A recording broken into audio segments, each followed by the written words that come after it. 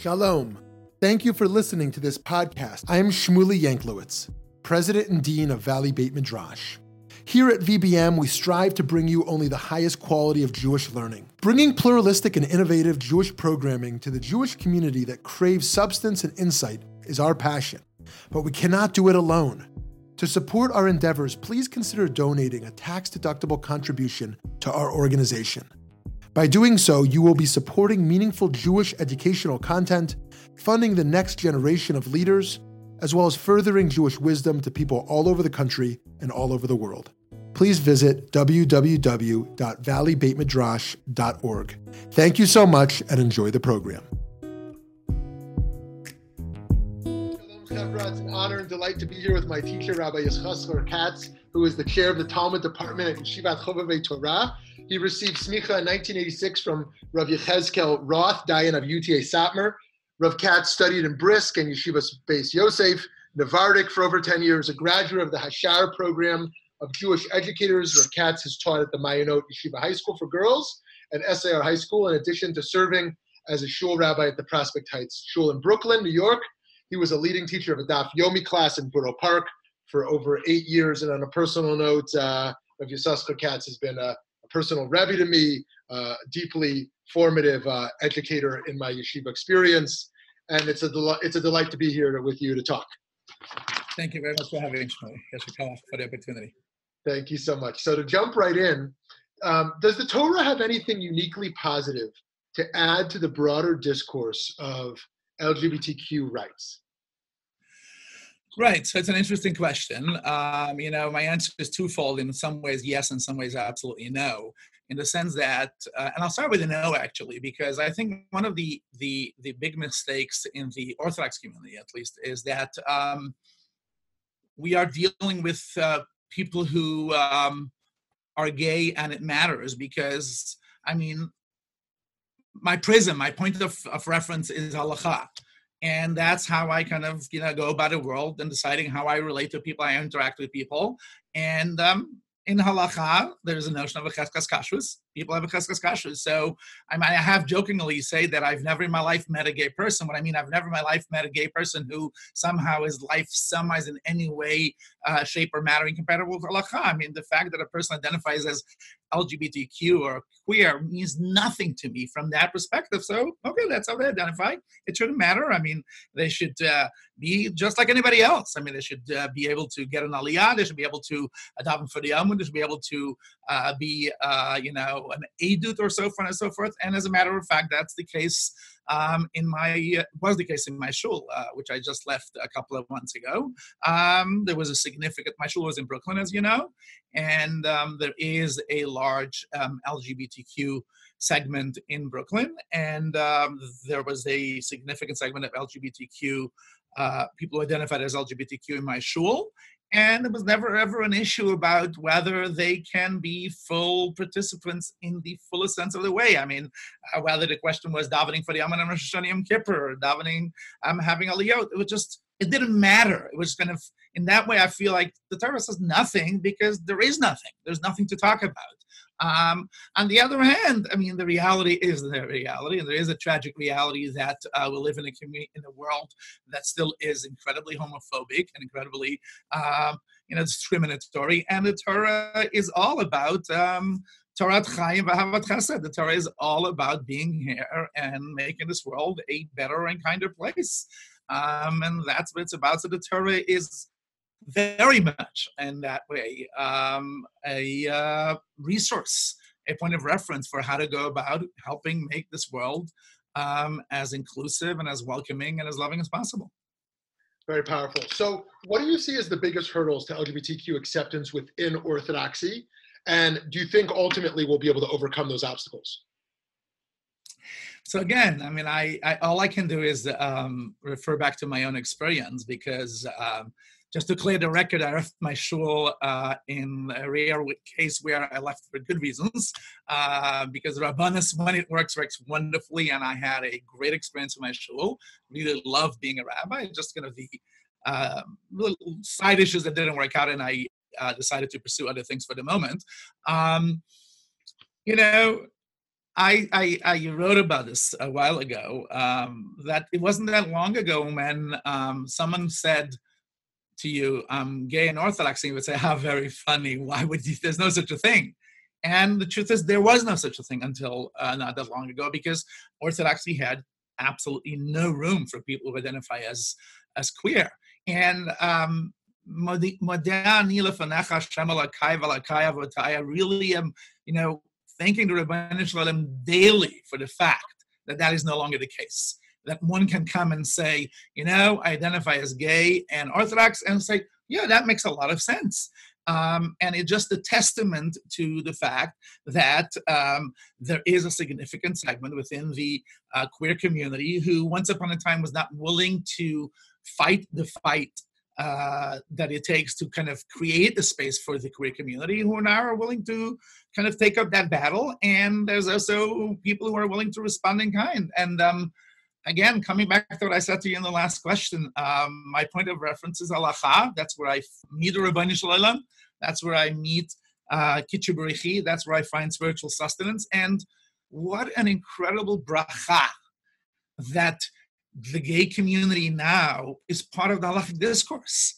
In my own experience, and as someone who's dealt with a significant number of LGBTQ-related questions, they have shown the light on areas of halacha that we never have thought before, simply because these are not the kind of questions that we were thinking about. Now, the obvious area is that they have forced us to revisit first principles about sexuality and intimacy and relationships and all that. That's pashut.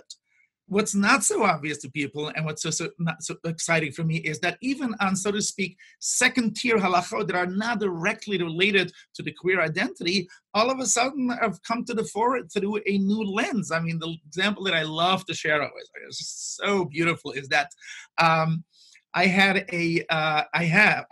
not there anymore, but I had a lesbian couple in my shul, really a beautiful, beautiful couple, halavai that all of my shuls should have the Yirat Shamayim that they had. And are you ready for this? Before Pesach, they came to me and asked me what to do about kitniyot. One of them is Fardis, one of them is Ashkenazit, and they wanted to know what to do about kitniyot. Now, all of a sudden, it's not a question about intimacy and relationships, a question about kitniyot, but through a different angle I've never thought of before, they've never looked at. And I didn't have a chance to publish the tshuva, but I did end up writing up a tshuva, once again looking to first principles. What is the notion of minhag, and what happens when two people share a life? How do they determine minhag? And just briefly, I don't want to get into the conversation of hilchot minhag. It turns out that, we all know that there's an idea that when there's a married couple, they usually should kind of go after one minhag, the husband's minhag. Because of my inquiry on this question about the lesbian couple, it turns out that that's actually not true. There is no halacha that a married couple has to follow the husband's minhag. All there is that when people live together, there needs to be a unified practice. Minhag achid is the language that the Tashbetz uses. And in traditional families, if you have to pick one person's practice, then of course you'll pick the practice of the husband, but it has nothing to do with gender at all. All it has to do with is two people shouldn't share a home where they each do different things. And so essentially what I told that couple is, you have two options to choose, so to speak. Pick whatever it is you want your home to be, and that's going to be what you're going to be doing for the rest of your life. Kitniyot, other issues. And it's just an opportunity to learn so much Torah that I really, call like queer Torah. I would have never have thought about it. Quickly, just one other example is the Pidyon Rabbanan question. There's a queer couple, a queer lesbian couple, and one of them is expecting a child. And when that child would be born, the question would then be, who does Pidyon Rabbanan? Is it neither of them? Is it both of them? Is it based in? So the halachic discourse has grown tremendously. Our understanding of intimacy has grown tremendously. It's like I said, I'm going to come full circle to what I said in the beginning. Modeh ani lefanecha, that we are privileged to live in a kufa where that no longer is a joke. Yeah, it's awesome. For those of us out in the field, you've been an inspiring model of someone who really is taking these questions on head on, both with Yirat Shamayim and with deep rachamim, with deep love and compassion for people created b'tselem Elokim. So to look at our most emerging frontier of gay marriage, what are some halachic vehicles that might enable and enhance same-sex marriage? Right. So, I mean, again, my point of reference is Orthodox. I am identify as Orthodox. It's part of the way I go about in this world, and I'm bound by halacha, and halacha is really the final arbiter for me in terms of deciding what's allowed, what's not allowed. So, to be honest, from an Orthodox halachic perspective, if we talk about a same-sex marriage in the way marriage traditionally works within an Orthodox context, obviously that's between a husband and a wife. That's what the Torah describes, that's what the Torah proscribes, and that's all there is. So if the question is it possible for a same-sex couple to get married in the classic fashion of Kiddushin Kedas Moshe Yisrael, the answer is no, of course not. That's discussing a man and a woman. But if we ask another question, and I want to preface this by something quite fascinating, which is another Shmuley, not you, but I'm not a big fan of Shmuley B'Teach, to put it mildly.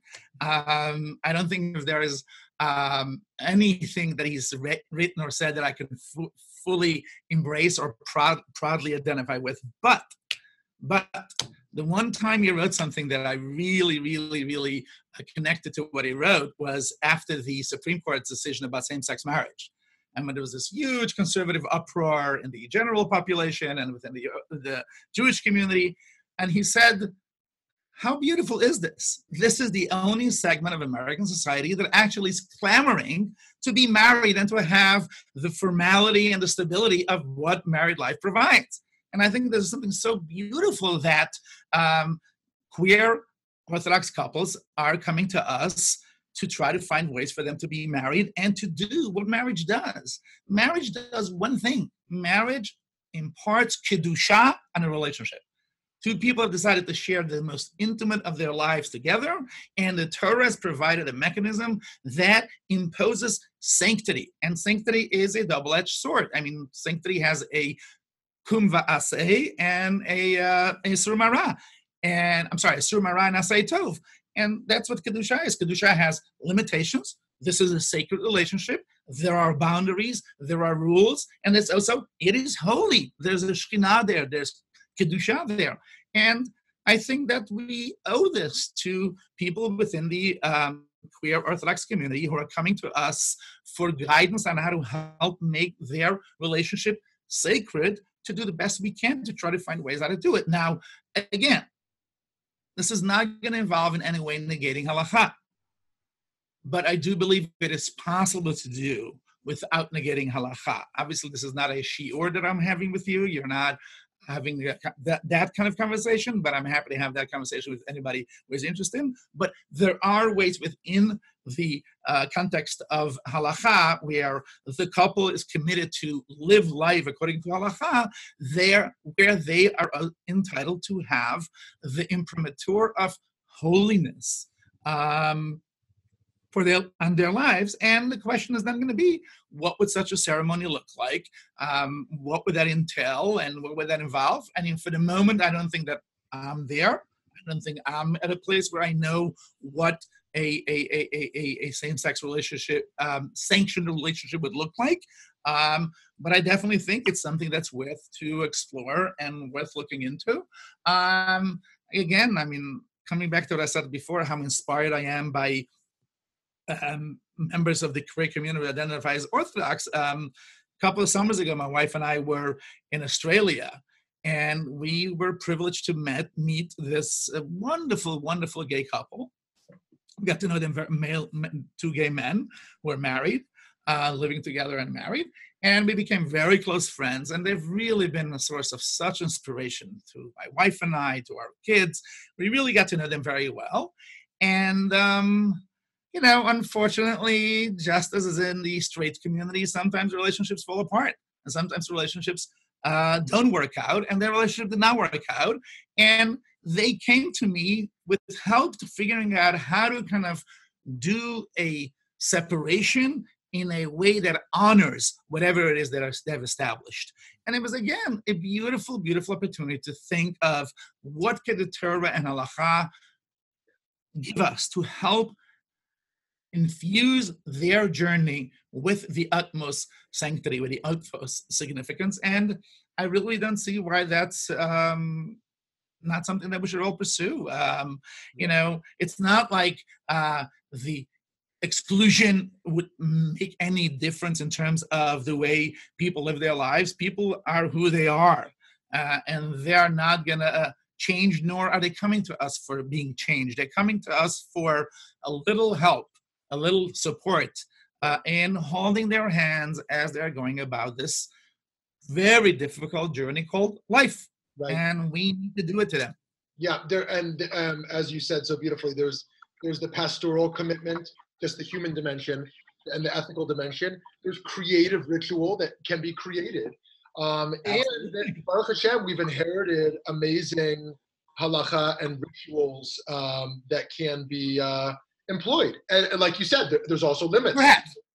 Again, like I said, I'm going to be very careful. I mean, I'm not at a place where I know what it looks like and what it's supposed to look like and what it means, but I'm definitely at a place where I'm willing to have that conversation because, again, this is amazing that there are people out there who are coming to us and say, help us create a commitment that is dedicated, that is responsible, and that is holy. So, because on the secular front, there's an economic justice issue that those who are married have opportunities and rights that aren't. But on the religious level, I think that's exactly right.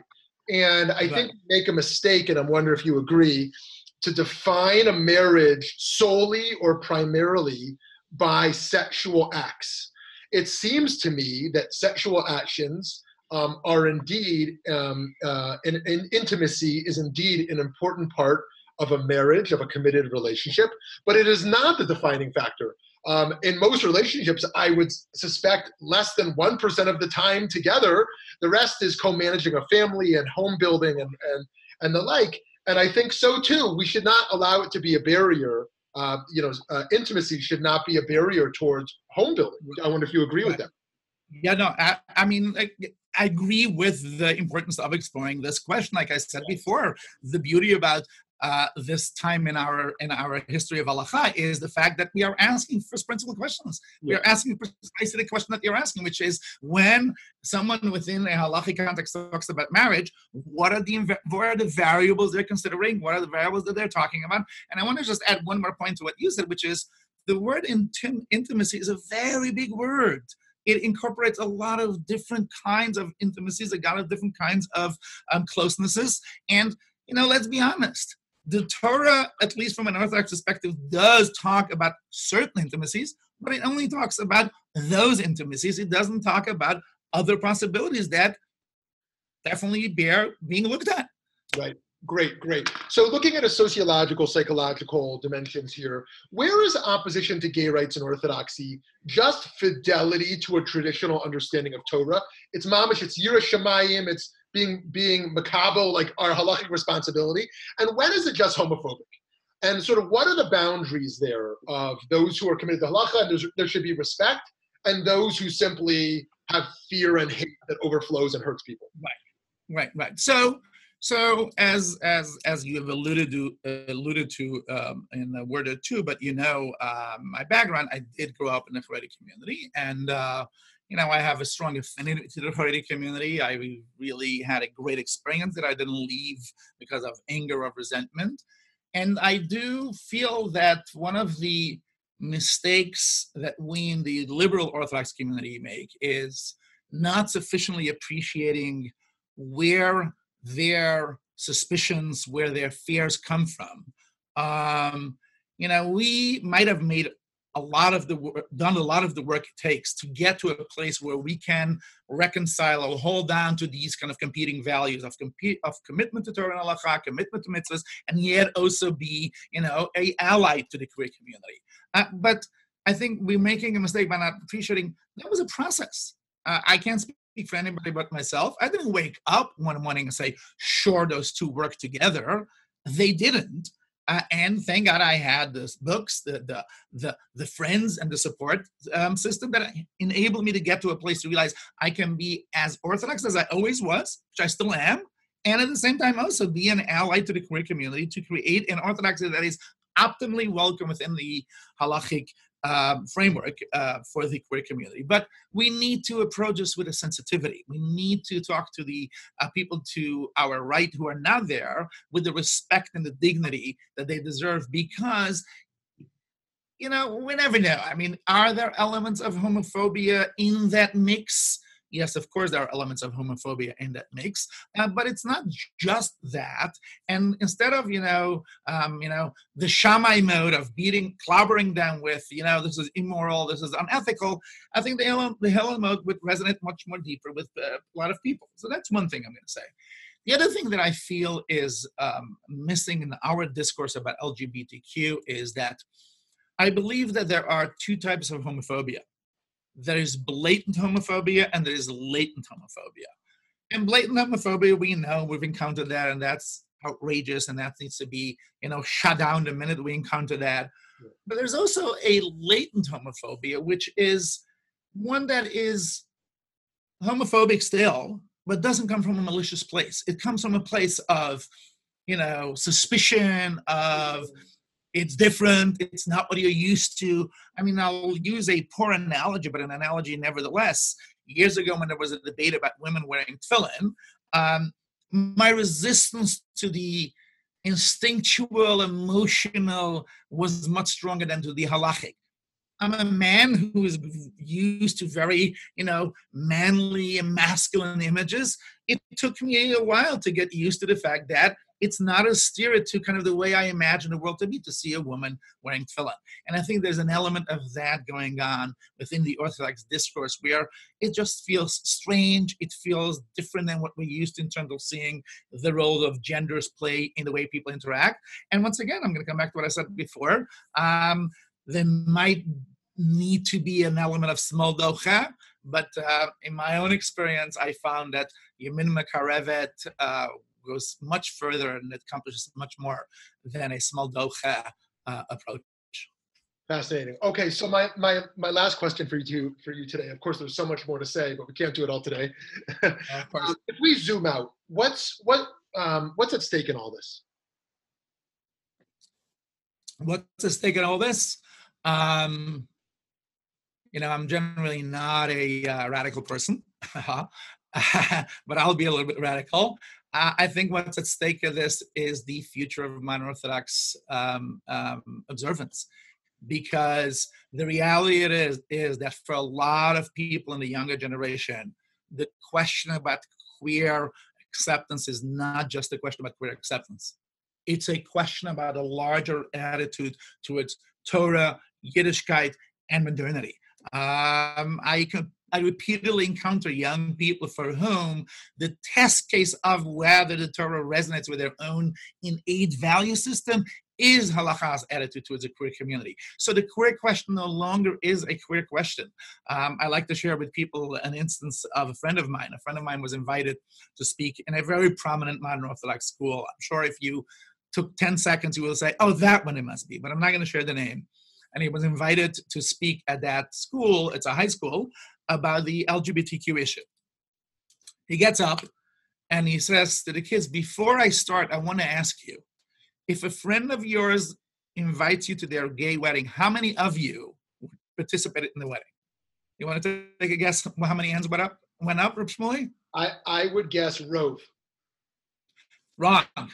100%. But that's not the Chiddush my friend said. The Chiddush was, it didn't take them a second to think, let me think. It was instinctual.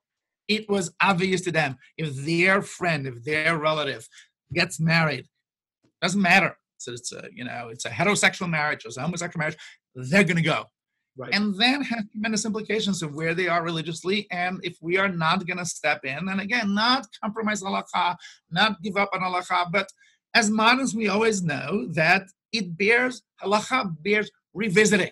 Take a look again. See, is there room within the confines of observance to make Orthodoxy more welcoming and more accepting? And like I said, if we don't do that, the consequences, I'm afraid, is going to be quite significant.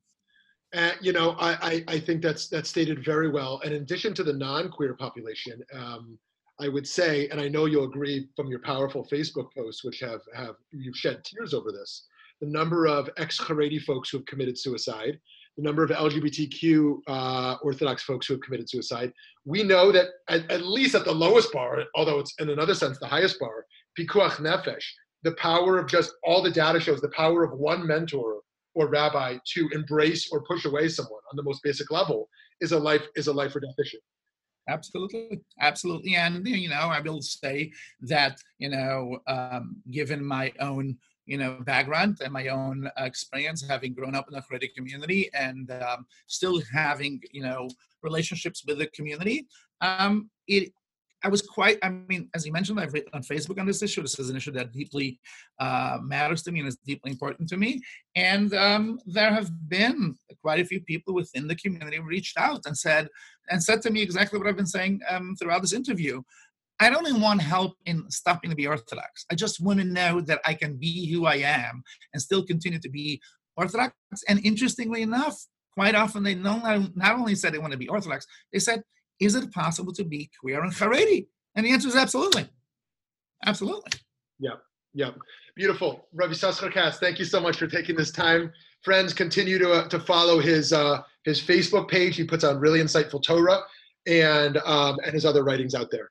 Yasher koach. Thank you very much for having me, Reb Shmuley. Culture of keep up your holy work. You're doing avodas hakodesh. Amen.